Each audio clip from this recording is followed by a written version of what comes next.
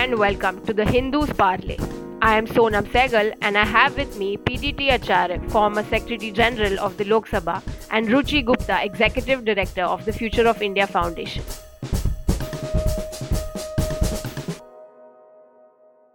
On February 17th, the Election Commission of India decided to allot Shiv Sena party's name and symbol to Maharashtra Chief Minister Eknath Shinde's faction.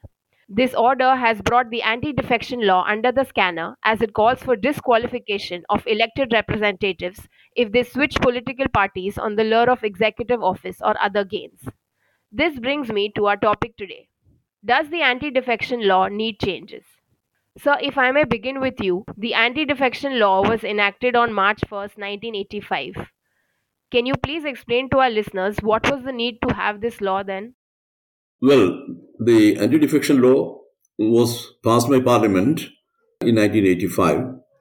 But before that, for a very long time, the political class was actually very anxiously trying to work out some kind of a law, some kind of a legislative measure to curb the defection that had been taking place in various parts of India with a disturbing regularity.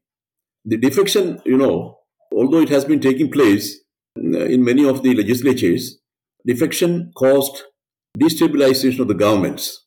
Many governments have fallen and new governments come up with the help of the defectors. So that process went on for a long time. And the political class actually was grappling with this issue, how to tackle this. Many efforts were made, many bills were brought before the Parliament in one house or the other. But there were objections and there were problems with each of those bills. So nothing could be done. Finally, after Rajiv Gandhi came to power with a very massive majority, then he seriously took up this issue and the government prepared a bill and brought it before the House and unanimously it was passed. Of course, there were a lot of discussions on this and various opinions were expressed. Some people thought that perhaps this measure or this legislative measure would curb the freedom of speech of the members and the tyranny of the political bosses will affect the free exercise of opinion by the members of the legislature who are elected by the people, that kind of thing. But the point is, defection was an evil. It was recognized everywhere as an evil. And therefore, there was a need to curb that evil. And that is why there was a consensus among the political class that there should be a law to curb the defection. In fact, there is a very famous joke about the defection, that is Aya Ram and Gaya Ram. That means Ram came out of a party in the morning, he joined another party by the lunchtime, and after the lunch he will join at another party. This kind of a thing was going on, and therefore there was a great instability in the political system, in the party system to be exact. And that is why it became necessary to bring a law to stop this practice, which was considered to be a political evil. And that is why the law was brought the bill was brought before Parliament, and it was passed unanimously by both the houses. That is the background of the anti-defection law. Ruchi, would you like to add anything to this? Right. So I agree that defections are evil, right? But I think what this bill tries to do is in the effort to stabilize party systems, it is doing this by consolidating control of the party leadership and not by extending ideology or ownership of the party. And by doing this, what it's effectively doing is that it's framing democracy not as a system of representation and accountability, but as a contest between factions of consolidated power. So, right, it's one political party in a very congealed way against another political party, as opposed to legislators being elected to represent people and then the legislators then electing the government. So, in that sense, I find that this is in an effort to try and consolidate the party system, it has effectively done away with the representative system of democracy in our country. Okay.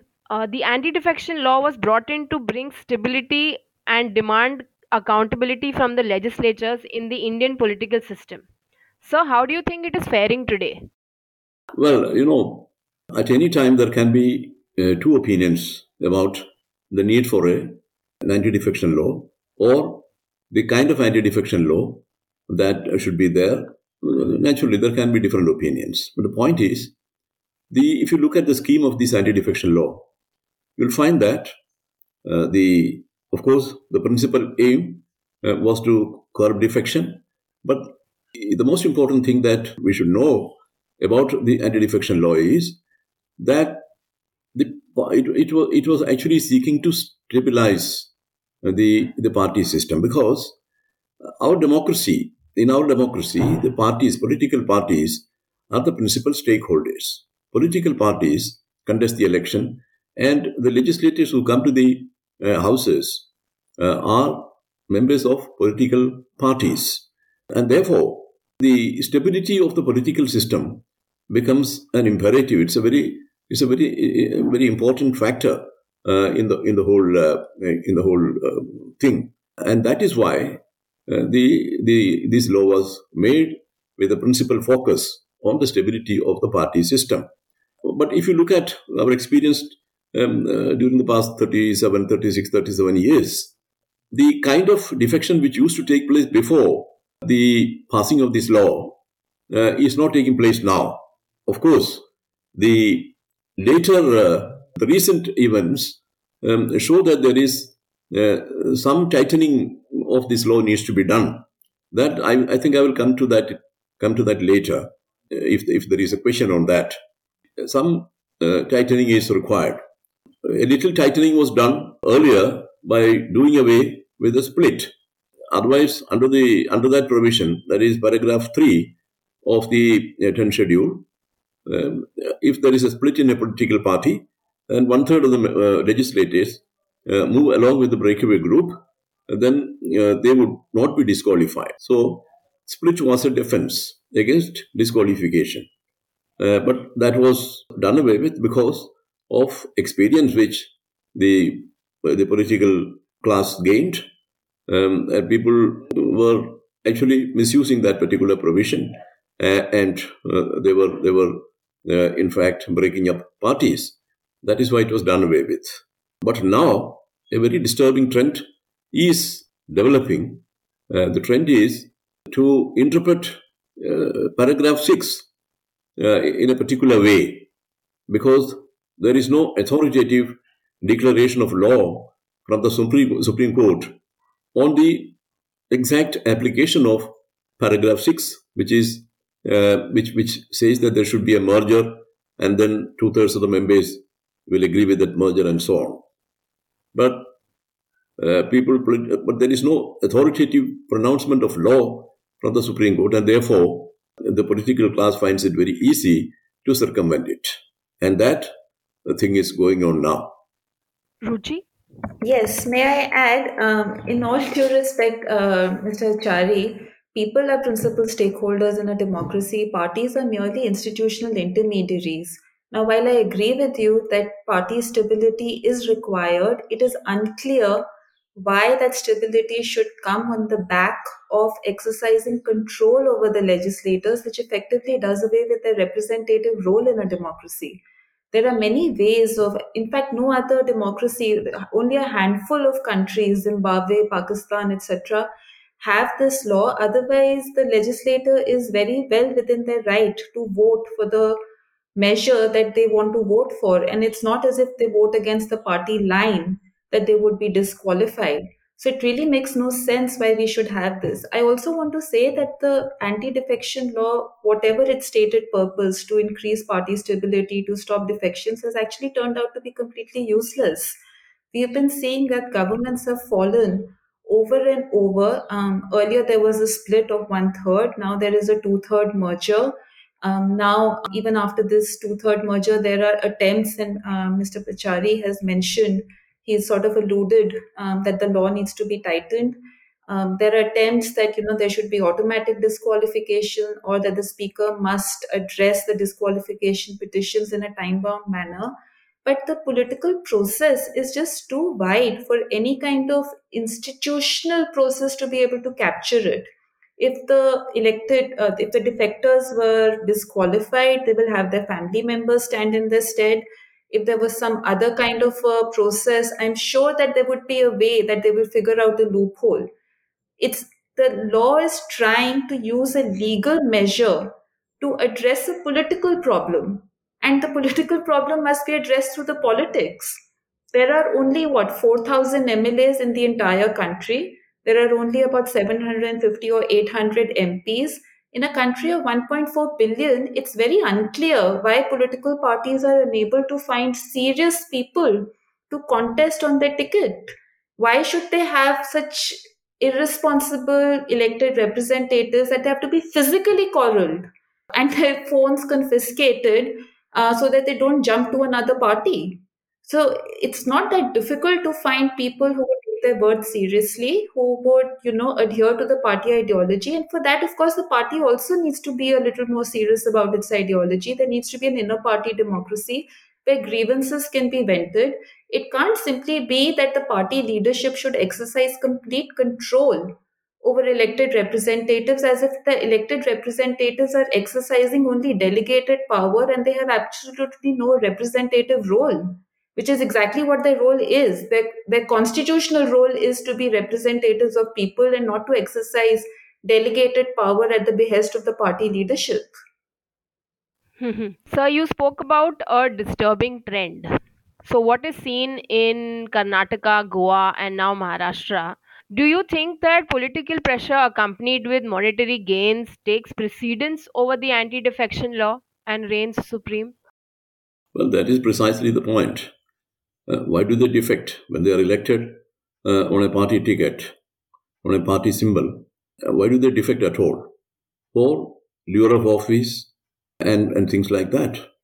So, in our part of the world, it is very well to speak about the idealist situation, which may be prevailing in some countries, but not in the Asian region. In any case, here you have to consider the political reality. People do switch loyalty, party loyalty. People do defect for a political cause. Why should they do that? Now, it is not because they don't have any freedom to speak and all that. Party forums are there, they can air their views. And if you have conscientious objection to a particular thing, well, you take it up with the party leadership. And if you don't agree with the party leadership at all, then you can get out of that party. Why should you remain there and exercise your freedom? You approach the people as an independent, you can fight, and the people agree with you, then they will vote you back to the house. All that is possible. But then, if you leave the whole thing to the members, yes, it's very. I appreciate this point that people should be the members of parliament. They are elected members of parliament or members of the assembly, etc. They are elected representatives. Naturally, they have a stature of their own, and they have their own position, constitutionally recognized, and all that. But defections takes place because of lure of office or related things. That is why defection takes place. Otherwise, ideological defection doesn't take place in India. At least there is no empirical evidence about that. Now, coming to the point about the misinterpretation of paragraph 6. Paragraph 6 says two things. One is that a member goes to the speaker and says that the party has merged with another party, and me and my friends, we constitute 2/3 of the legislative party, and we have agreed with the merger. In that case, the speaker shall not disqualify them. So this is a defense. Like the split which was there earlier. So this is a defense which they can put up against the disqualification process. Now, the point is merger of parties. That has to take place in point of time first. Merger of parties. And the two-thirds of the members of the legislature should agree with that. But here, the political class has given a totally different interpretation to this. They say that if the legislature party merges with another party and two-thirds of the members merge with another party, then they will escape disqualification. Now, this is what has happened in some of these states. And in fact, the Goa bench of the Maharashtra High Court endorsed this opinion, which according to me is absolutely wrong. And that goes against the very spirit of this paragraph 6. In fact, the paragraph 6 has been brought in only to make defection absolutely impossible, because it is very difficult to imagine that a political party of some standing will easily merge with another party. That doesn't happen normally. So if that doesn't happen, then there won't be any defection as such, because people can move out and agree with the merger only when there is a merger. But here, the politicians think that the parties don't have to merge, but if the legislators move over to another party, that is good enough. So that is a very wrong interpretation of the law. Unfortunately, that issue has not been brought before the Supreme Court. So therefore, we don't have an authoritative statement of law on this point. Right. I think that there can be difference of opinion. In a all politics is really about context, and we are at a time when we feel that perhaps there is excessive consolidation of power in the ruling party. There is a sense that if there was, if one was to do away with the anti-defection law, it would become even more difficult for opposition political parties to be able to resist advances by the ruling party when they try and lure away MLAs and MPs. And I think that's a valid point. However, I think there are two other points that one should also consider. The first is that when we do away with the anti-defection law in place, it's impossible to be able to create and recreate majorities, which is essentially what the parliament is supposed to do, right? On different policies and on different legislations, the idea is that MPs and MLAs should vote according to their constituents' interests. However, at this point of time, and the recent example that comes to mind is the farmers' issue, even if an MP felt that the law was going against their constituency's interest and against their own interest, because they would have to face re-election again, they could not have gone against the whip, right? So that's the first problem I see, which has a bigger impact on our democratic functioning than simply party stability. The second thing is that rather than just seeing it as a ruling party versus opposition party, even if there was to be no anti-defection law, I think it would create a more even playing field even within political parties. Right now, the only people who would leave would be, and the only people who would vote against their own party would be opposition MLAs and MPs. Whereas if this law was to be done away with, I think that there would be room for dissent even within the ruling party. And in that, to me that seems like something that would be a better situation than right now, where the ruling party, by virtue of the excessive consolidation of power, has essentially become very, very consolidated even within the political party. So the idea that doing away with the anti-defection bill will necessarily work only against the opposition in the current circumstance, I don't think is a correct assumption. I think that it would also create room for dissent within the current ruling party, and it should be something that opposition parties think about, as opposed to simply trying to consolidate power on a party by party basis. Okay, last question. Do you think that the law in its current form is being misused? If yes, would you suggest any changes in it, sir?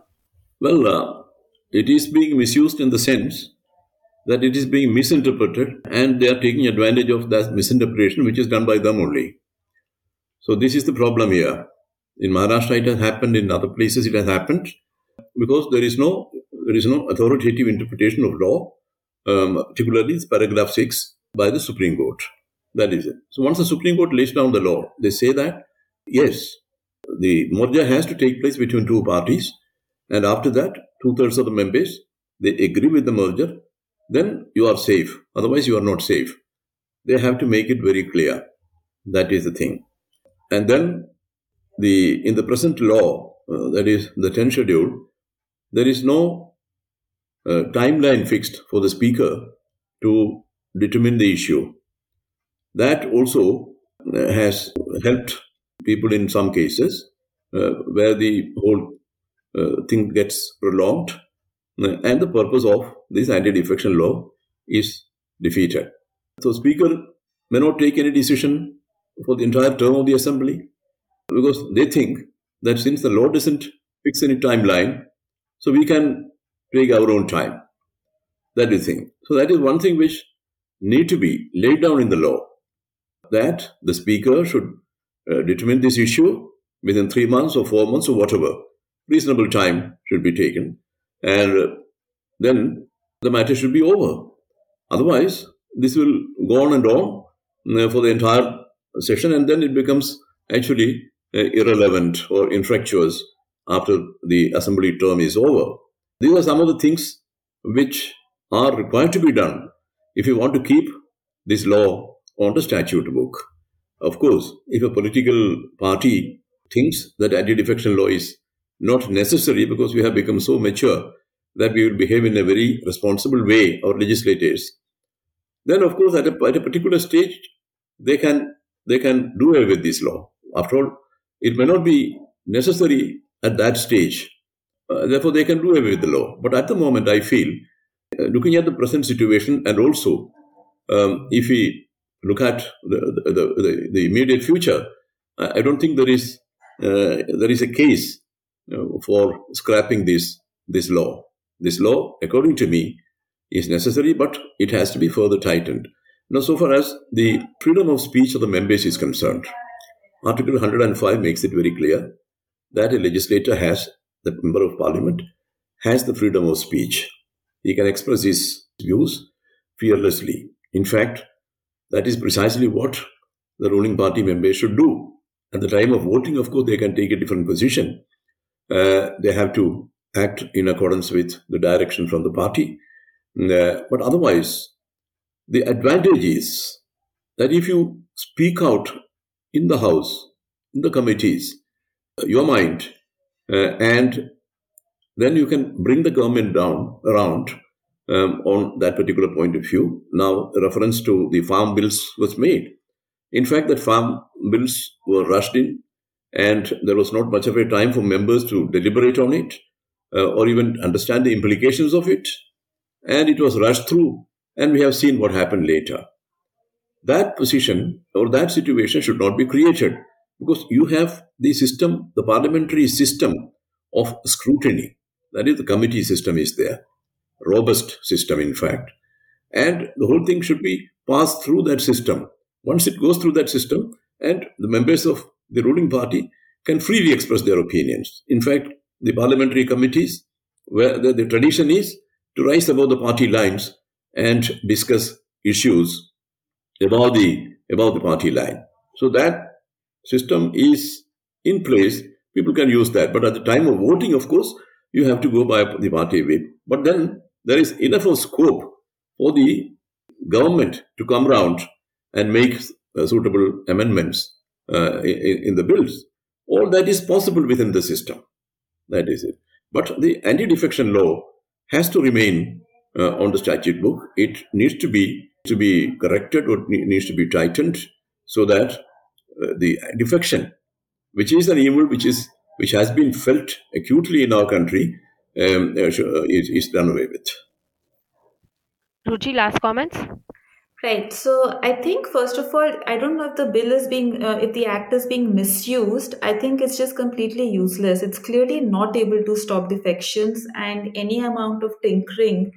I think political representatives are smart enough that they will figure out the loophole and work their way around it.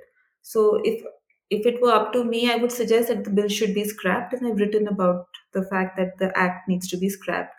Secondly, even if it's about party stability, then I think that the scope of the statute could be limited to only no confidence motions, because that's the only thing that's related to party stability, and not all acts and all legislations that have been brought into the parliament or in the state legislatures.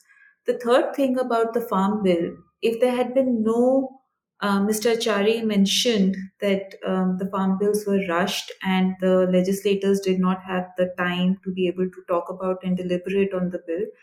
If there had been no anti-defection bill law in place, then the government would have had to convince and canvass its own legislators as well, and they wouldn't have been able to rush the farm bills.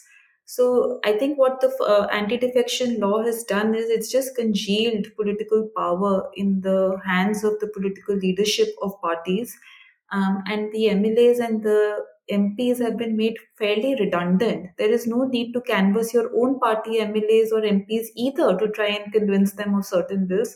So it's effectively killed off avenues for inner party democracy also. Finally, the one point I want to make is that it will be really quite absurd for an MP or an MLA to speak against a certain measure but then vote for the measure. It's just not going to make sense. So, either if there is freedom of speech, there also has to be freedom of action. And the only way that would make sense would be if the elected representative can vote according to their conscience. And the last point, absolutely last point, I think that there is a sense that other democracies are more evolved and India is less evolved. At the time of independence, it was felt that, maybe we should give the vote only to a certain set of people and not to the entire electorate. But that was not what was decided. It was decided that people do have the majority. I think this idea that control needs to be exercised by party leadership over elected representatives, because we are not mature enough like other democracies, makes little sense if one was to see the trajectory of our own country. I think that party leadership should decide that if they want to preserve stability of their party system, they should have inner party democracy, they should have ideological cohesion within the party, as opposed to trying to exercise control over the legislators in this manner. Great. All right. Okay, thank you so much, Mr. Acharya and Ruchi, for your time. Thank you. Thank you.